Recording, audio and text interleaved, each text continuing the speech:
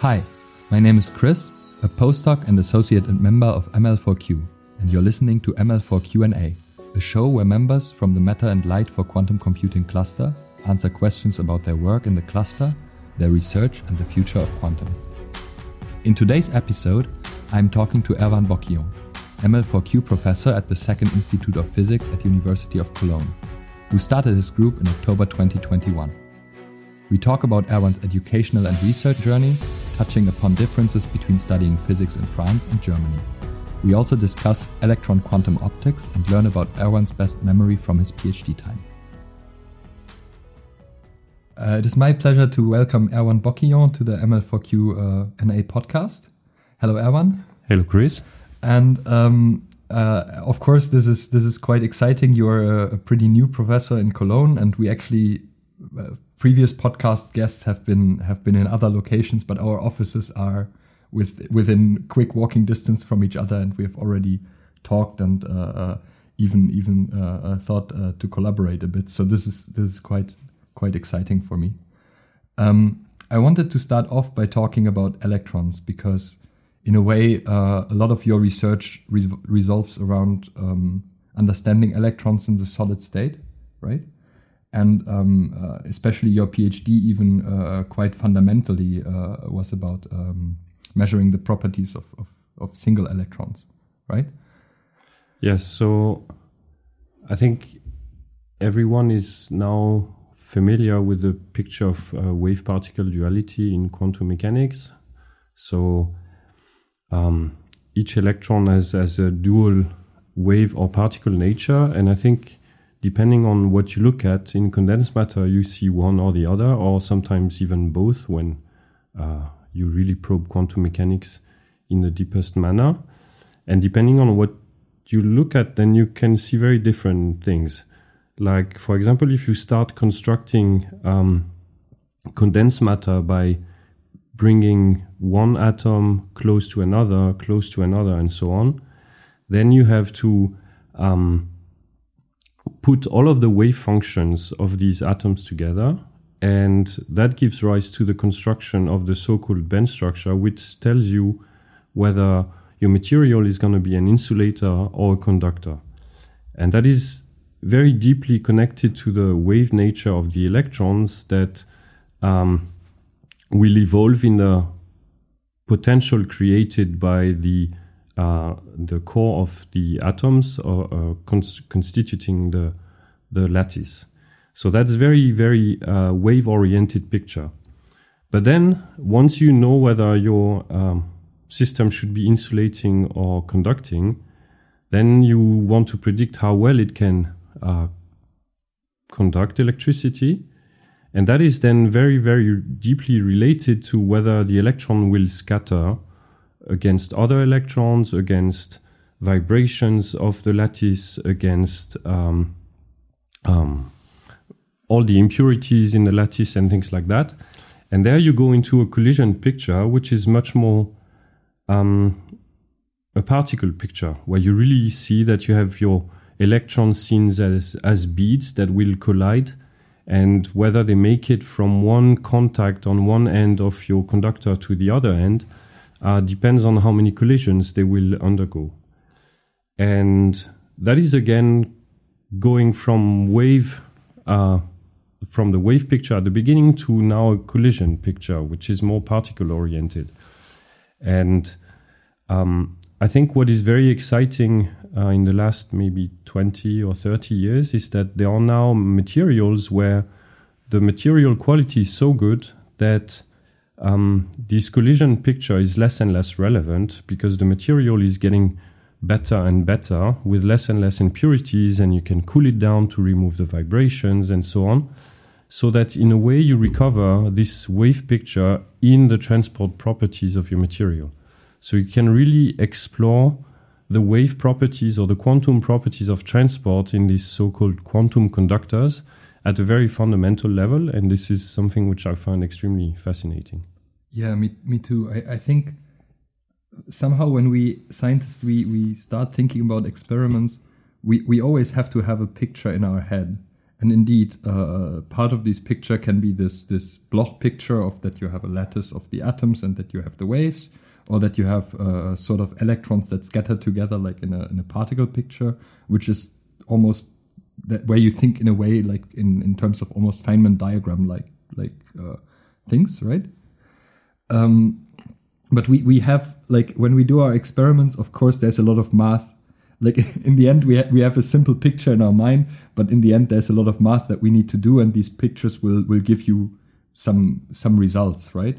But having this concrete picture in your head is still important for coming up with what to do, with coming up for a story for how to sell your results, and so on. So I always find, so when you think of an electron, what is the image in your mind that you have?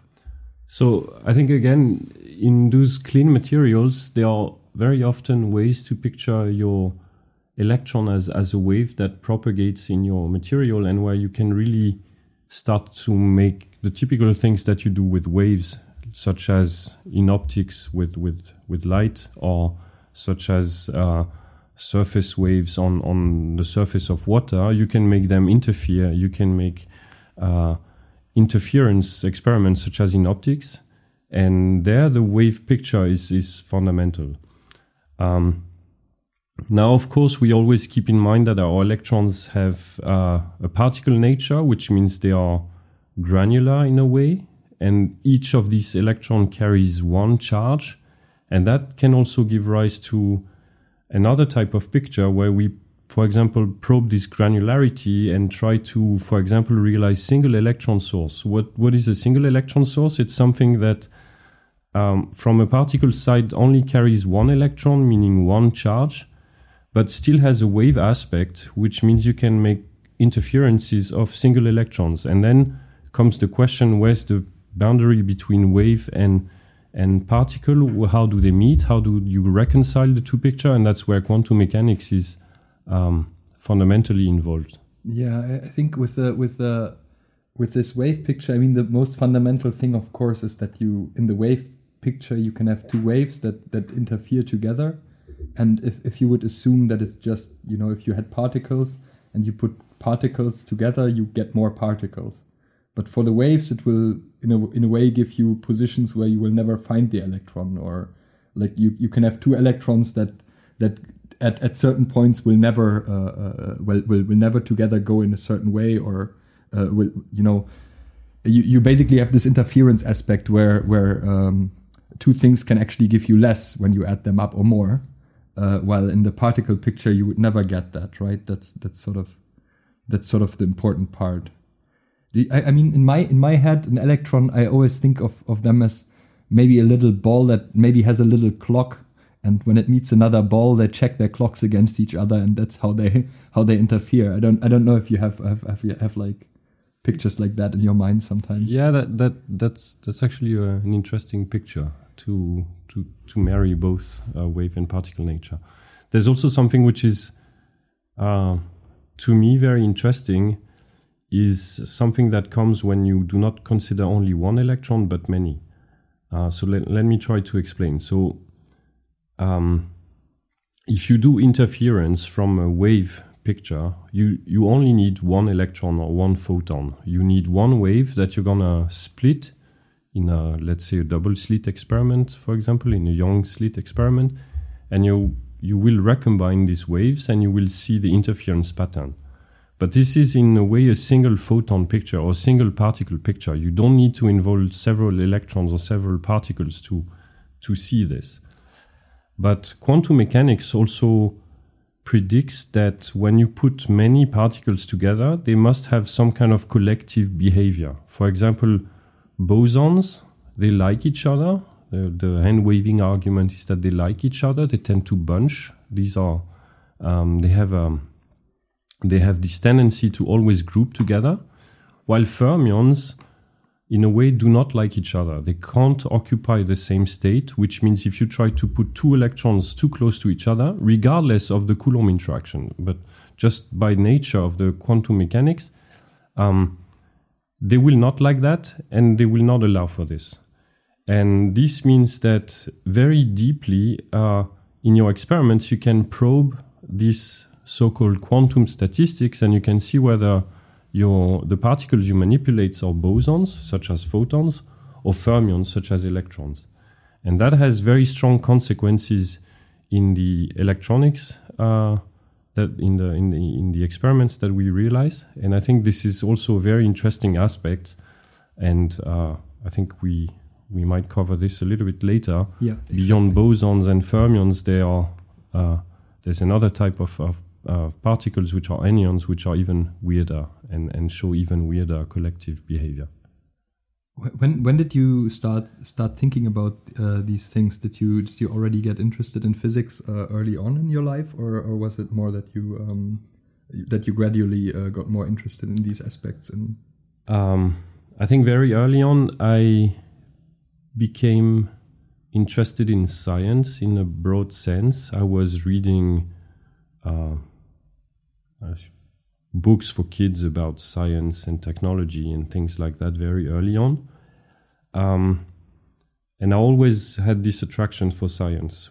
But there are a few very important steps in my life that pushed me gradually more and more towards a career in research. One of them was an internship which I did at the very end of my junior high school, where I went to a particle accelerator and where I spent 1 week observing the different people, the different type of work that could be done there, from science administration to the technical aspect of fixing the infrastructure, the engineering aspect of designing new detectors and things like that. And that really pushed me deeper and that really drove my interest for science. So after that, I decided that in high school and afterwards, I wanted to study physics, and progressively continued step by step towards research in an academic infrastructure. Yeah, I mean, now, of course, you and we both do work related to electronics. And I was thinking, like, also for me, I wasn't that aware as a child or a young adult. I wasn't actually thinking that much about electronics yet, because the first way that we get into science is maybe reading books by Stephen Hawking or something, which is a lot more in the clouds, right? Than to think about electronics and so on. So from my side, what I can say is that I've never been too much into astrophysics. I've always been more interested in the technological aspects also. But I must say I wanted to do optics until very, very late in my studies. At the master level, I was still mostly focusing on optics lecture. I did an internship on optics in Canada at the Institute for Quantum Computing. And I really considered that this was, for me, the best path. And then at the PhD level, I needed to find a PhD, and I ended up doing something which was completely different, doing condensed matter, electron transport, but there was still a bit of optics in it because the title was Electron Quantum Optics. Yeah, exactly. It's just a remarkable thing. I mean, to me, it always, like, I mean, in our youth, let's say the early 90s and so on, we started to have Game Boys and electronics and so on. And certainly all the understanding of electrons in metals and semiconductors has been the driver of a technology that we, I guess, as a generation really grew up with more than other people. I mean, other people had, like, let's say, the telephone, but we had Game Boys in our hands. There was the first cell phones and so on. And so we grew up around all this electronics marvels. But I also feel that I didn't appreciate it as much. Like, I would say that for me also only during the university studies did I understand how deep quantum mechanics was related to all of this. Like, this link between understanding how electrons behave in materials and how our society is being sort of really changed by technology, this link wasn't as clear to me to begin with. Yeah, I can fully relate to that.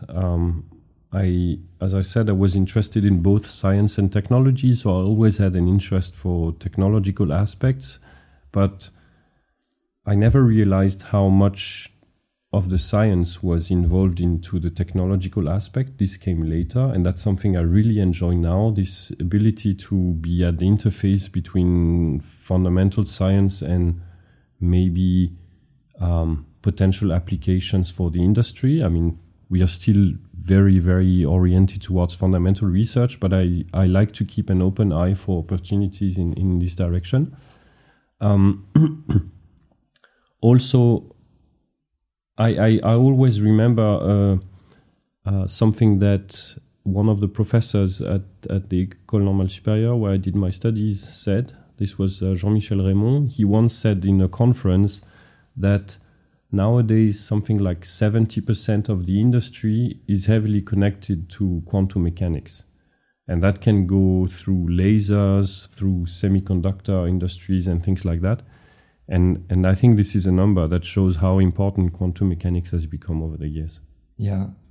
I mean, maybe exactly. Let's follow a bit your career path. And I of course I read a bit into your CV. And what's fascinating as a German person is to read the beginning all the way. I mean, eventually there's just a master in quantum physics, and that of course we all understand. But on the steps there, you have the classe préparatoire and then the École Normale Supérieure. And can you explain a little bit what is this path to study in France? Yes, I can try to explain, even though it's usually not so easy for people outside of France to understand that. At the end of high school, one has to decide where to do studies in higher education. And in France, there are two different paths. There are more, but if you want to do in like a career in research, there are typically two paths you can consider.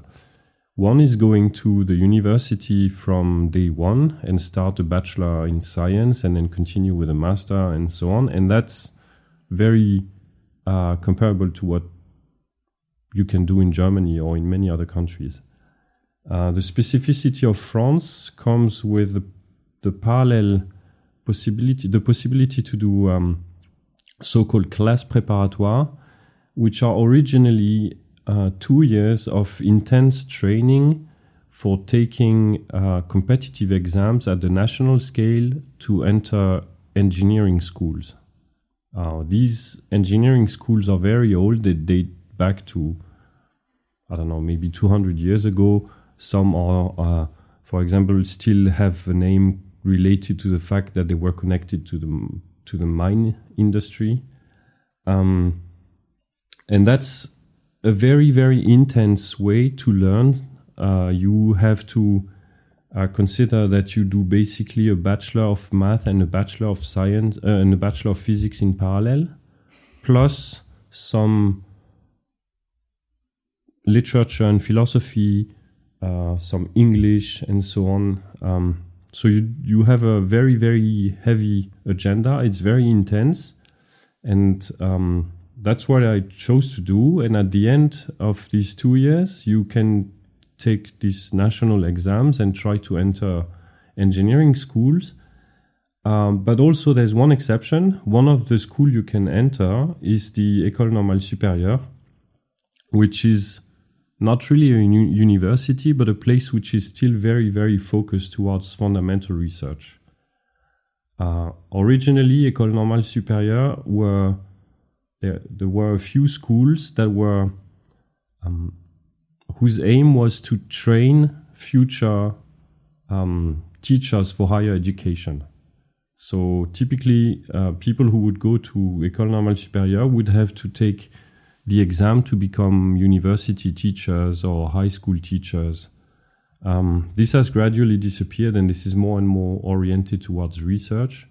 But that's where this schools originate. So your path was to take the class préparatoire. Then you took the test, and I guess you succeeded because you got a place at ENS. So I did not succeed in the first place. So I took this second year a second time, and there I succeeded in the second try. And it's, I guess, it must be very competitive. You have basically everybody from France who took this path taking these exams, and then the École Normale Supérieure admits a fraction of those people, I guess. Yeah, so there were typically, if you include math and physics, maybe 60 positions at École Normale Supérieure in Paris, about 3,000 candidates. But again, because it's so oriented towards research, the type of written exams that you take for the École Normale Supérieure are slightly different from the standard ones that you would take for other engineering schools. So it also attracts different candidates, I would say. But yes, it's very competitive, and I'm very proud I achieved that. Yeah, it's really, but it is an amazing place. I guess when you, I mean, it makes sense to me that you would be interested in optics because you already mentioned Jean-Michel Raymond, and I guess he worked with Serge Haroche, right? Yes. Which is sort of people who, I mean, Serge Haroche got the Nobel Prize. Jean-Michel Raymond at least was very connected to the work that got the Nobel Prize. So, I mean, those people really got a Nobel Prize. The Nobel Prize was for understanding light at the quantum level for single instances of photons and so on. So it's really a deep understanding of the quantum nature of light. Yes, so the physics department of the École Normale Supérieure has a very long history with quantum mechanics. There's been a few Nobel Prizes on cold atoms also, like Claude Cohen-Tanouji. Cold atoms is one very strong specialty. These experiments of coupling light and matter at the most elementary level by Haroche and Raymond. There are other aspects which are explored at the École Normale Supérieure, and it's a very interesting place for learning physics. Did you have lectures also by Claude Cohen-Tanouji?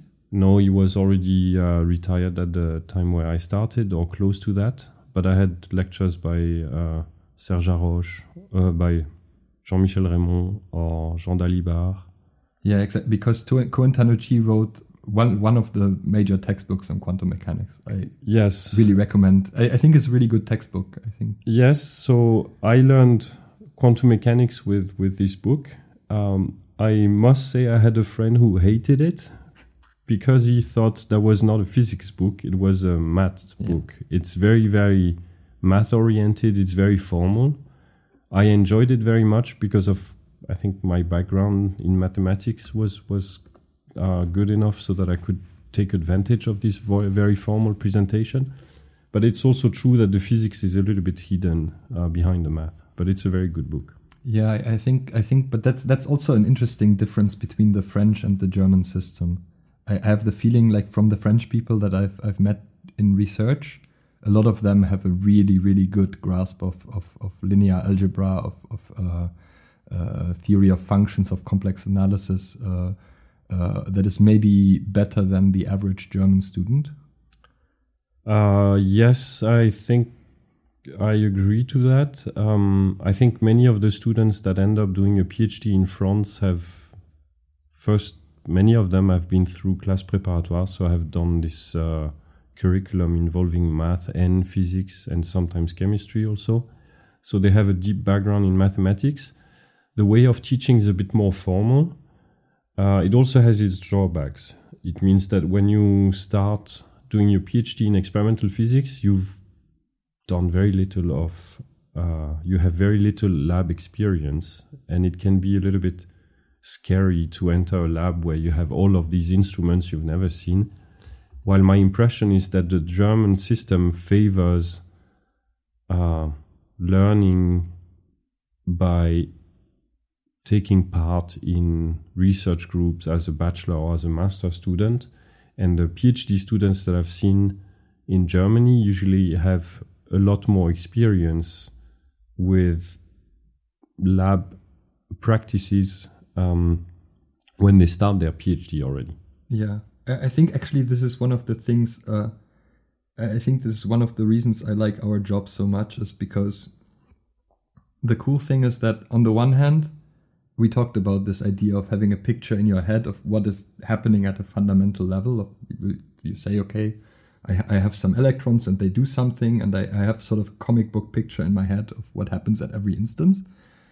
Of course, eventually you need to take a book like the Cohen-Tanouchi or some quantum optics book or something to convert this comic book picture view of reality into actual predictions of what will happen. So at that point, for that, you do need the hardcore math. But then in order to measure it, you do need to push buttons and... Yes, that's what I find extremely exciting about our work, is that our daily work consists of many different things. You can do plumbing. If you do cryogenic experiments, you always have to put some vacuum pumps and tubes together and things like that. You can do some basic electronics to fabricate an amplification setup. You have to do some coding and programming for interfacing the instruments. You have to, of course, at some point your experiment is hopefully running, so you have to think about the physics that's happening in your material. You have to fabricate the samples in a clean room. That involves chemistry and things like that. And at the end, of course, you have to give some interpretations. You have to work on the theory a little bit. So that's what I find extremely fascinating. And that's also one of the reasons why I chose experiments over theory, because I had the naive impression that theorists were just sitting at the desk the whole day and staring at their computer screen. And I can imagine this is a little bit naive, but that's the picture that I had when I started my PhD somehow. Yeah, I think I have the same, and I also just enjoy, sometimes when you have thought about things, or when you had, I don't know, a lot of annoying parts of your jobs, like correcting homeworks or something, you can go to the lab and you can, exactly like connect or disconnect the pump, and you do some menial labor, and it's actually kind of liberating sometimes. Yes, hands-on physics. You really do things in a practical manner, and you have to connect many decades of experience in many fields to make this experiment happen, and this is indeed exciting, sometimes liberating after grading exams. Yes, I like that very much. Yeah, I think so. You started a PhD in the group of Gwendal Feb on electron quantum optics. And I think we have to mention another aspect of the French system, which is that, I guess especially at places like École Normale Supérieure, you have relatively small research groups with relatively few PhD students, right? So you joined the group of Gwendal. How many PhD students were there at the time? Yes, so the French system, I think, is often made of teams of several permanent researchers working on similar aspects, on similar experiments, or sometimes even on one unique experiment. We have mentioned the group of Arroche. There were at least 3 permanents that I can name right now: Serge Arroche, Jean-Michel Raymond, and Michel Brune. And then came later some younger people, and they were all working together on a single experiment. So this means that you have several permanent researchers of very high level that work on 1 or 2 experiments, and that will typically supervise a small number of PhD students. So the supervision ratio is usually very, very high compared to Germany. Yeah, close to 1-to-1. Close to 1-to-1. I think there's a rule of thumb that says that each supervisor can have at most 3 PhD students. Yeah.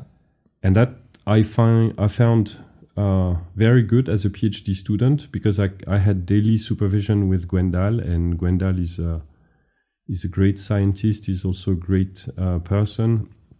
And I think we had a very good connection. We worked very well together. So I really enjoyed that time. that also has its limitations. First, if you want to tackle a large-scale problem, you have sometimes a hard time reaching a critical mass where you would have several PhD students working on different aspects of a similar problem and reaching this critical mass to tackle a complicated problem. Typically, if you start working on a new material, you would like to have 3 or 4 students, each of them tackling a different aspect. And that can be a bit difficult sometimes. One other limitation is maybe also the fact that because so much money goes into the salary, there's maybe less money for equipment and for general large-scale funding. So that created a little bit of frustration for me at some point when I was in Paris. It has these disadvantages and drawbacks. Yeah, but indeed, and just to be clear, I mean, Gwendal was still working in the lab with you. Yes, so Gwendal was about, I think, 37 or 35 at that time. He was a starting assistant professor or associate professor. And I remember that he would typically show up late in the afternoon and ask what I had done during the day, and then we would start chatting and continuing the measurements, and for like maybe 2 hours he would be starting measurements on the computer while I was fixing cables directly on the fridge, and we would interact very, very deeply, very, very regularly, and that I enjoyed very much. Yeah, and I think it's fair to say, like, in Germany, that is already would be quite unusual. Like the amount of time even early career professors can have in the lab in Germany is pretty limited. Yes, I do feel that now that I'm in Germany. Now, to some extent, this is also becoming worse in France. I think the administrative loads are increasing with the multiplication of grants and grant applications and things like that. So Gwendal himself right now has very little time to be in the lab. And I think Gwendal was maybe exceptional in that sense when I did my PhD. Yeah. No, so exactly. Let's talk about your PhD. We're talking about electron quantum optics. When you started your PhD, how much of the PhD path was laid out and how much was unclear? So the project was very clear. I think so we wanted to do this experiments inspired by quantum optics, but now with electrons, based on this idea that I mentioned earlier, that the electrons behave as very clean waves in high quality materials. So you can start to do quantum optics experiment with these electrons. And there was a very long history in the group of working on this system. So there was a very, very clear path for me, and the direction was very clear. Now, that being said, it's never clear how far you can go, how fast you will move. And I remember someone joking about the fact that my PhD project was actually exactly the same as the PhD project of the student who had started 15 years ago. Because the project the progress had been so slow that it had taken 15 years to get there. And that doesn't mean that the experiment was unsuccessful. There's been lots of very, very nice papers in the years before me.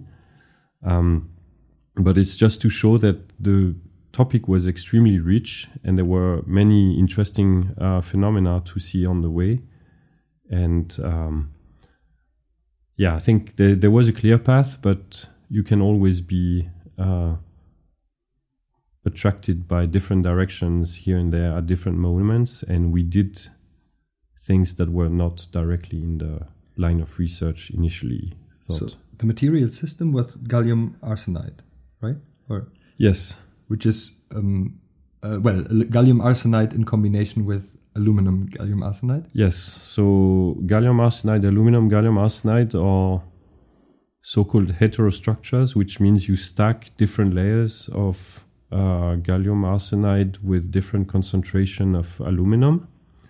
And you do it in such a way that you can trap the electrons in a given plane at a given interface between two different layers. And that gives rise to the so-called two-dimensional electron gases, which are two-dimensional systems, as their name indicates. And these two-dimensional electron gases show extremely high mobility and extremely high quality of transport. And that comes from the fact that gallium arsenide and related materials are extremely well controlled now and can be grown with high purity. So that in the end you have maybe one of the cleanest system to study electron transport. And I think gallium arsenide has been one of the wonder material in the field for the last 40 years. Yeah, exactly. Interestingly, it has sort of, early on in transistor days, it was a good system to do things with, but it sort of lost out to silicon and silicon MOS technology as a technology platform, and is only used for like really specialized applications, I guess. Yes. So like high electron mobility transistors can be based on gallium arsenide.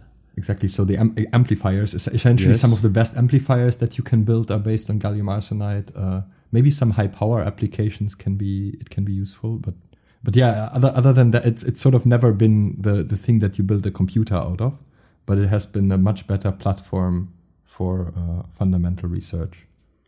Exactly. And sort of what are the so the goal of your PhD was to essentially interfere single electrons on a beam splitter? Yes. So we mentioned earlier the fact that one can do interference experiments with typically one electron or one wave function that one splits and recombines. And this is called single particle interference because it only involves one wave function. But quantum mechanics, as I mentioned, also is gives different predictions when you take several excitations, like several electrons, based on the fact that they are fermions. And you can do so-called two-particle interferences by sending two wave packets on one against the other. So you now have collisions between two electrons coming from two different sources. And if these electrons are identical in the sense that they have the same wave function, then then quantum mechanics or quantum statistics predict that these electrons should avoid each other due to Pauli's exclusion principle, and that collision between these two electrons will then leave a footprint of these quantum statistics in the fluctuations of the current that you measure. So you have to imagine now that we have used two single electron sources. Each source generates a single electron, and we try to match the wave functions of these electrons. So we try to make the sources as identical as possible so that the wave functions are merely indistinguishable. And this means that when the electrons will collide, then they will undergo this Pauli exclusion principle, and then they will have this fermionic anti-bunching behavior. And by measuring the current fluctuations at the output of the circuit, then we will be able to see the footprint of these quantum statistics.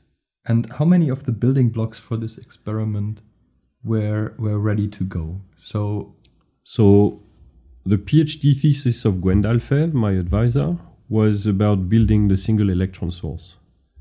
And that was a few years before me, approximately 5 years before I started. And so when I started, the single electron sources were available, and then we had to work into getting the right sample with the right devices that would be fully functional with all single electron sources working and being sufficiently similar so that we could generate this collision experiment. We had to work on the current fluctuation measurement setup.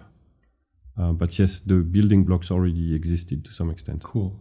Then you have another really important thing. The beam splitter in this experiment is actually a quantum point contact, isn't it? Yes, it is. And so a quantum point contact, in a way, is possibly, this is something from like basically 1989, 1990-ish. Yes, late 80s, early 90s. Late 80s, early 90s. And it was also discovered, I suppose, on gallium arsenide. Yes. So what you do is you have this two-dimensional electron gas and gallium arsenide, and you used basically two electrodes to create a very small constriction, right? Yes. So you create a very narrow constrictions, and you only a certain number of wave functions to go through, because you now have to imagine that you're basically creating a very 1D channel inside your 2D electron gas, and only the wave functions that are matching this very narrow constriction will be allowed to go through. And that's a way of selecting how many electrons, how many electronic wave functions you want to see crossing your interface. Now, if you close it even further, then even the wave functions that are small enough will not necessarily make it to the other side. By that, I mean that there's a finite probability that an electron can be transmitted, or that the electron can be reflected. And that's exactly what the beam splitter does in optics. It reflects photons with a 50% probability and transmits photons with 50% probability.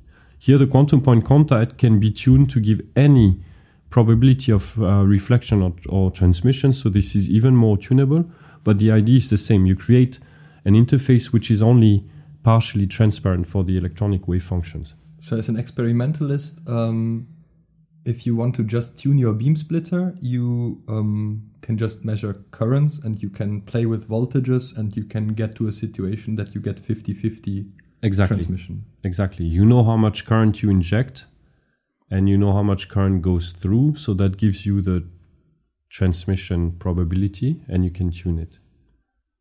So how do you make let's now talk about, like, we have this beam splitter. Let's now talk about how to create single electrons that you can put to this beam splitter, and why it is hard to make them identical.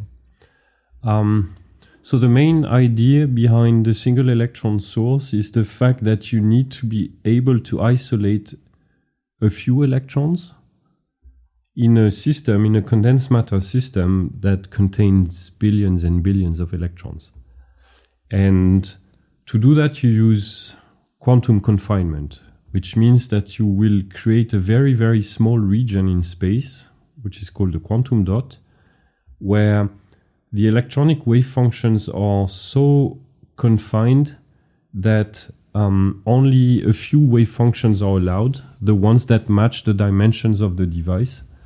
And that means that you will create in this confined region regions with only very few electrons, and they will occupy very specific energy levels. And in that sense, it exactly resembles an artificial atom. In an atom, the electrons are trapped in a very confined region in space, which is the potential, the region which is created by the attractive potential of the nucleus.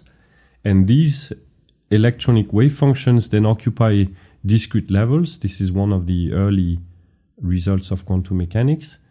And there we exactly do the same. We confine the electrons in a very narrow region and force them to occupy very specific levels. So now we have isolated a small number of electrons next to our system, which contains many of them. And now what we want to do is push them one by one into the system. And by that, we again use electrostatics. So we change the potential locally. And what you can really imagine with a hand waving picture would be that you really push in and out electrons every time you apply a voltage pulse on your artificial atom. And by doing so, you can synchronize the emission of an electron into the system with the application of the pulse onto this quantum dot. So as a PhD student, you needed to, on the one hand, make these structures, which are nanostructures? So the nanostructures were always fabricated by our collaborators in Marcoussis. So you have these gate structures on the gallium arsenide chip, and then you basically have to, on the one hand, tune the beam splitter to the right conditions, and you have to tune these electron sources to the right precision. Yes.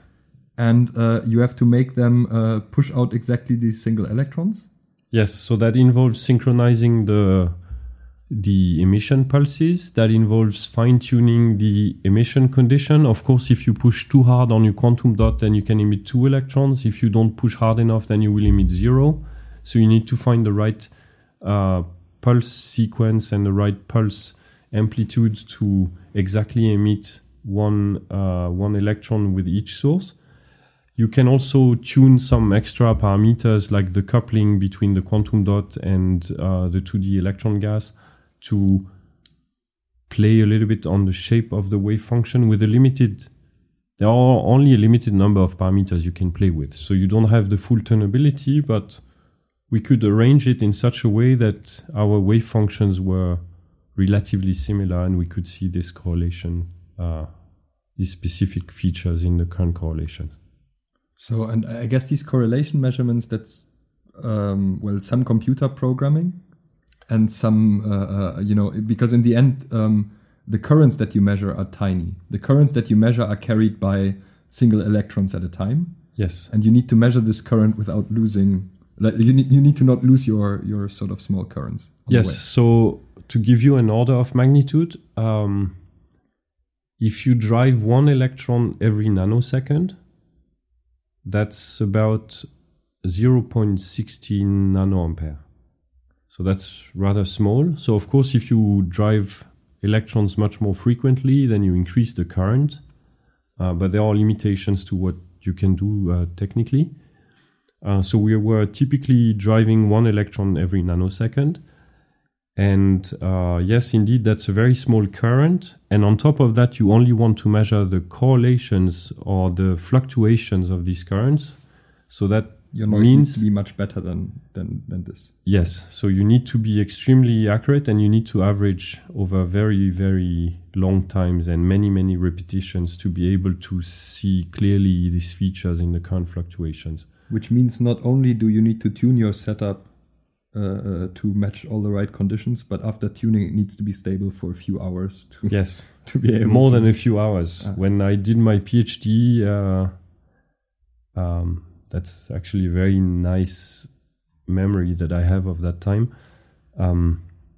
We had a rather elementary way of doing the amplification and the current fluctuation measurement.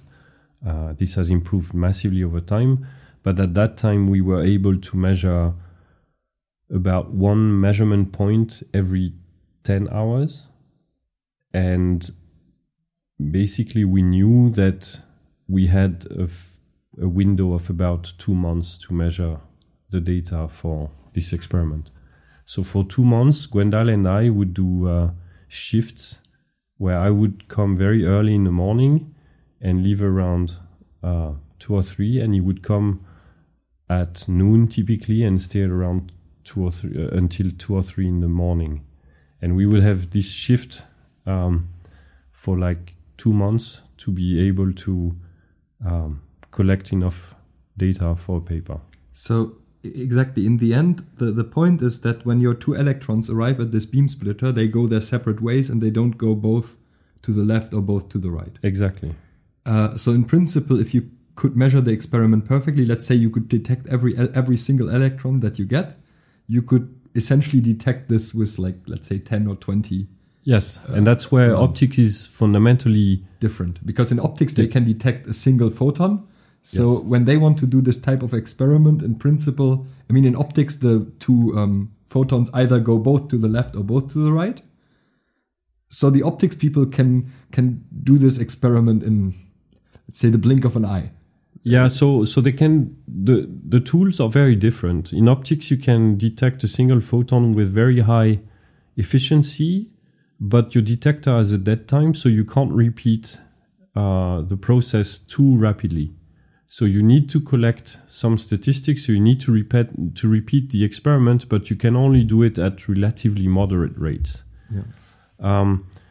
In electronics, that's very different. You can do this relatively fast, but with a very bad efficiency. So we still need to average and collect statistics, but in a different way. So we use slightly different point of views. We use slightly different description, and we measure something which is called the power spectral density, which is a measurement of the current fluctuations. In the end, it's all the same, but it's just driven by the very different properties of the electron versus photon detectors. Yeah. So there's a lot of math in between what you measure and what the optics people measure. Like there's a little bit of math to do. There's a little bit of math, say, but in the end, and I mean, you guys got a spectacular science paper out of this. Do you know how many electrons you had to average to get the result? So I said about 2 months with nanosecond precision. Right? 2 months with 2 months with a nanosecond repetition rate, so you can calculate how much. It's an enormous amount of electrons for sure. But I mean, okay, so at that point, I mean, so I guess you guys, while you were doing this experiment, you were also aware that it would be a spectacular result. So that's a good motivation to work in basically complete shifts for 2 months. Yes, that was a long-awaited results, both in our groups, but more generally by people in the community. We were extremely motivated, and it's true that it helps. I think we were also fundamentally driven by our interest for fundamental science, and we knew it was a very spectacular results to be sold, but it's also a very strong and simple manifestation of quantum statistics and quantum mechanics. You create a huge apparatus of dilution fridge, many instruments, and so on, and in the end you verify at the simplest elementary scale of single electrons whether quantum mechanics is true, even in a system where there are billions and billions of electrons around that can make the picture more complicated. So yeah, I think, and indeed you have a lot of technological effort, but in the end you get sort of a textbook result. Maybe move forward in your career path a little bit after your PhD, which we talked that it was a science paper, but you had more results from this, but then you moved to Würzburg, and maybe I talked at some point with Anton Akhmerov, and he told me that he feels that people who do very clean experiments in their PhDs get an appetite for doing more adventurous physics afterwards. And that people who do kind of adventurous material physics in their PhD get an appetite for doing the very clean kind of optics-like experiments. And in your case, a little bit that's true, right? Because you got a Humboldt Fellowship to move to Würzburg as a postdoc. And the research you did there was, let's say, in materials that are less clean than gallium arsenide. Yes, I think that's been true for everything that has followed my PhD. The idea was to take materials that were a bit more novel, a bit less mature, and try to get new insights into this material by using the tools that were used on gallium arsenide and developed for gallium arsenide, which is such a high quality platform and very well understood. And yes, that's more adventurous. That's also a way for me to push the boundaries in the sense that, of course, many of the novel materials come from groups which have an expertise in growth, or and usually that comes with an expertise in basic transport, but rarely that comes with an expertise in more advanced techniques such as microwave transport or current correlation measurements and so on. While in my case, I have absolutely zero expertise on material, so I try to compensate this by bringing my knowledge on these more advanced techniques in a way to the people who can grow good material. And by that, I want to learn more and show and demonstrate that their material is interesting and viable for further application or not. I want to understand the basic physics in this material based on my knowledge and combining it with their knowledge. And that's been the theme. Theme for the, yes.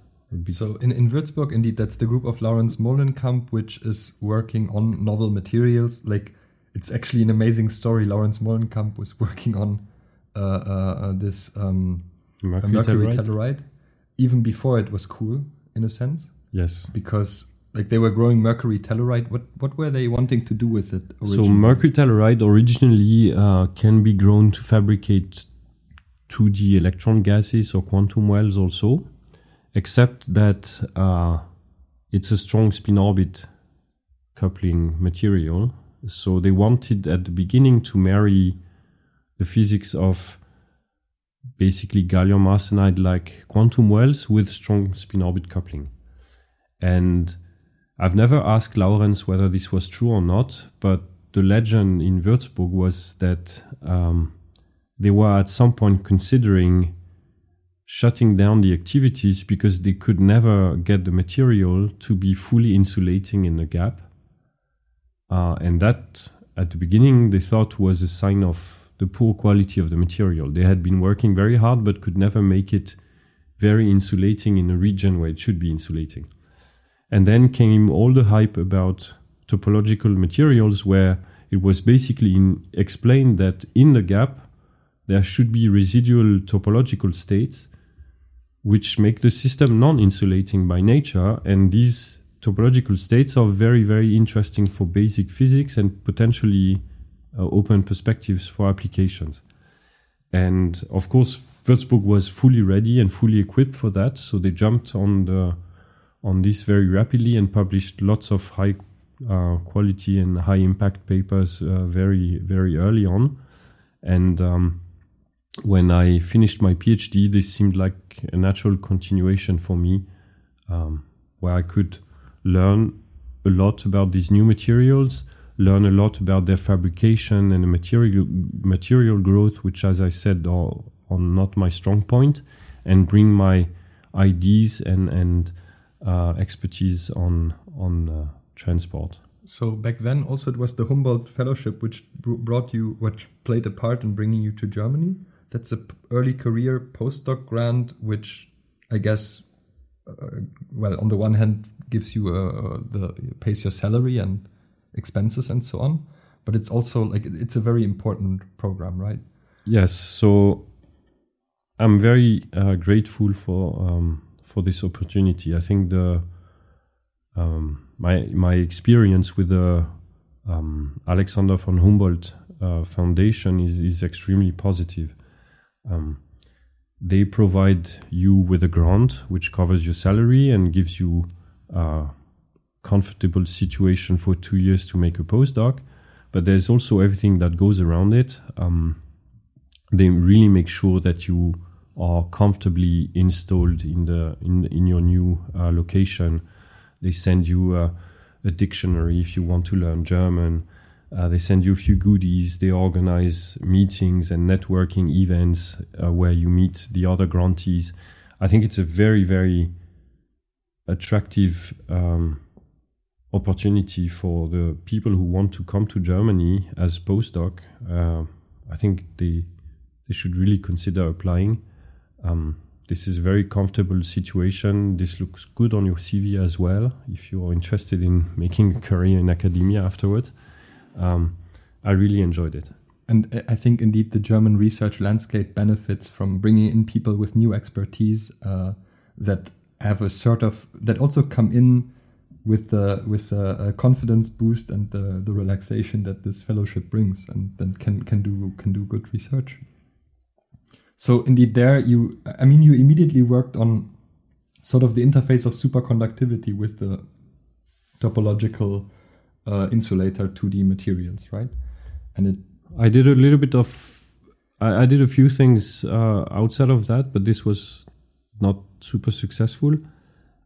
Yes, I did mostly I did mostly work on the interface between superconductors and topological insulators. Well, I guess because in a weird way, the electron quantum optics you did during your PhD is one way to marry optics and electronics. And the research with Josephson junctions on maybe strange materials, but also more in general, is another way to essentially marry optics and electronics in a way. Was that something that you were immediately aware of, or was it something that you discovered along the way that was kind of nice and convenient?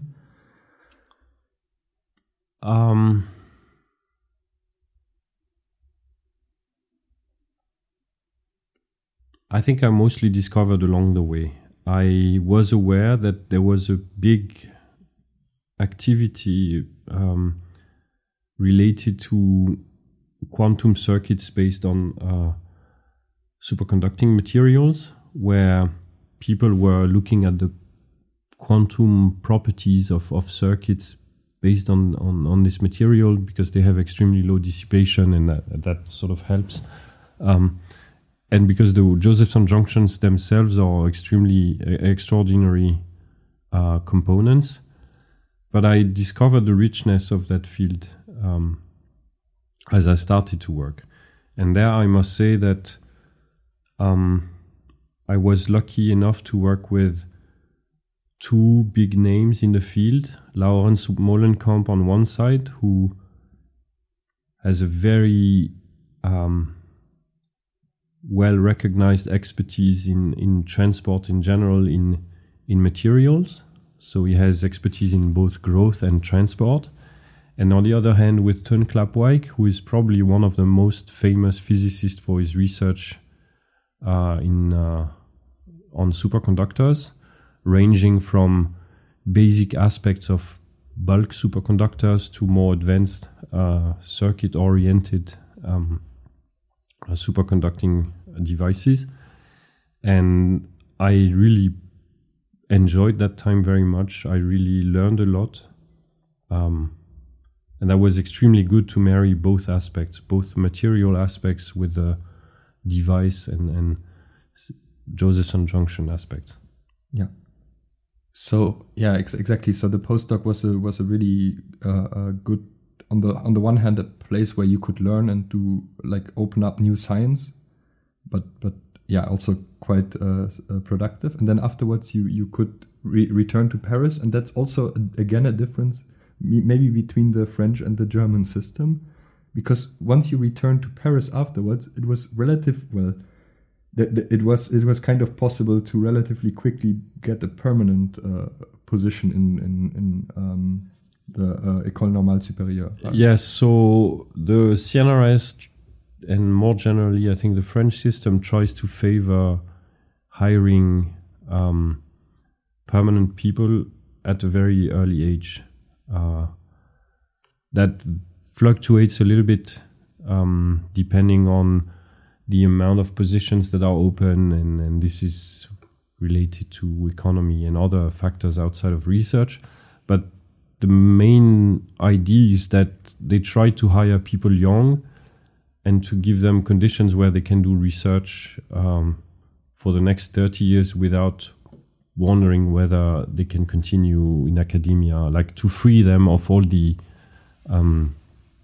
problems that you can feel when you're in a non-permanent, in a temporary position. And I think this is something that I enjoyed, going back as a permanent researcher and then forgetting about the stress of finding a new postdoc position and things like that. And Yes, that's one of the major differences with Germany. Yeah, and in the big, like, as a permanent researcher in France, do you have teaching duties, or do you really can you go to the lab and work in the lab? So again, the French system is a little bit special in a way that it marries two different types of permanent positions in research. There are positions given by universities, and these positions come with a teaching duty, which is actually quite high, and that can be difficult for the people who have such position. And on the other hand, the CNRS, which is a national institution for scientific research, the CNRS has position without any teaching, just purely research, that they give to labs with which they are associated. So often the labs are associate the CNRS together with the university. That's called a mixed research unit. And in these mixed research units, you have both university personnel and CNRS personnel. Yeah, I guess that probably also generates some friction between the. Yes, that can generate some friction. Now there's a way to mitigate that. Because the CNRS personnel has less teaching duty, it's expected that they also take a little bit more administrative duties. I see. No, okay, that makes a lot of sense. Then indeed, let's quickly just fast forward to the future. After this staying in Paris for a while, you now joined University of Cologne last year. After 2 years ago, no. As a W2 professor on tenure track to W3. So, of course, one of the things is your professorship is directly linked to ML4Q. It's also cool. Which is the ML4Q&A podcast here. So we have to briefly mention that.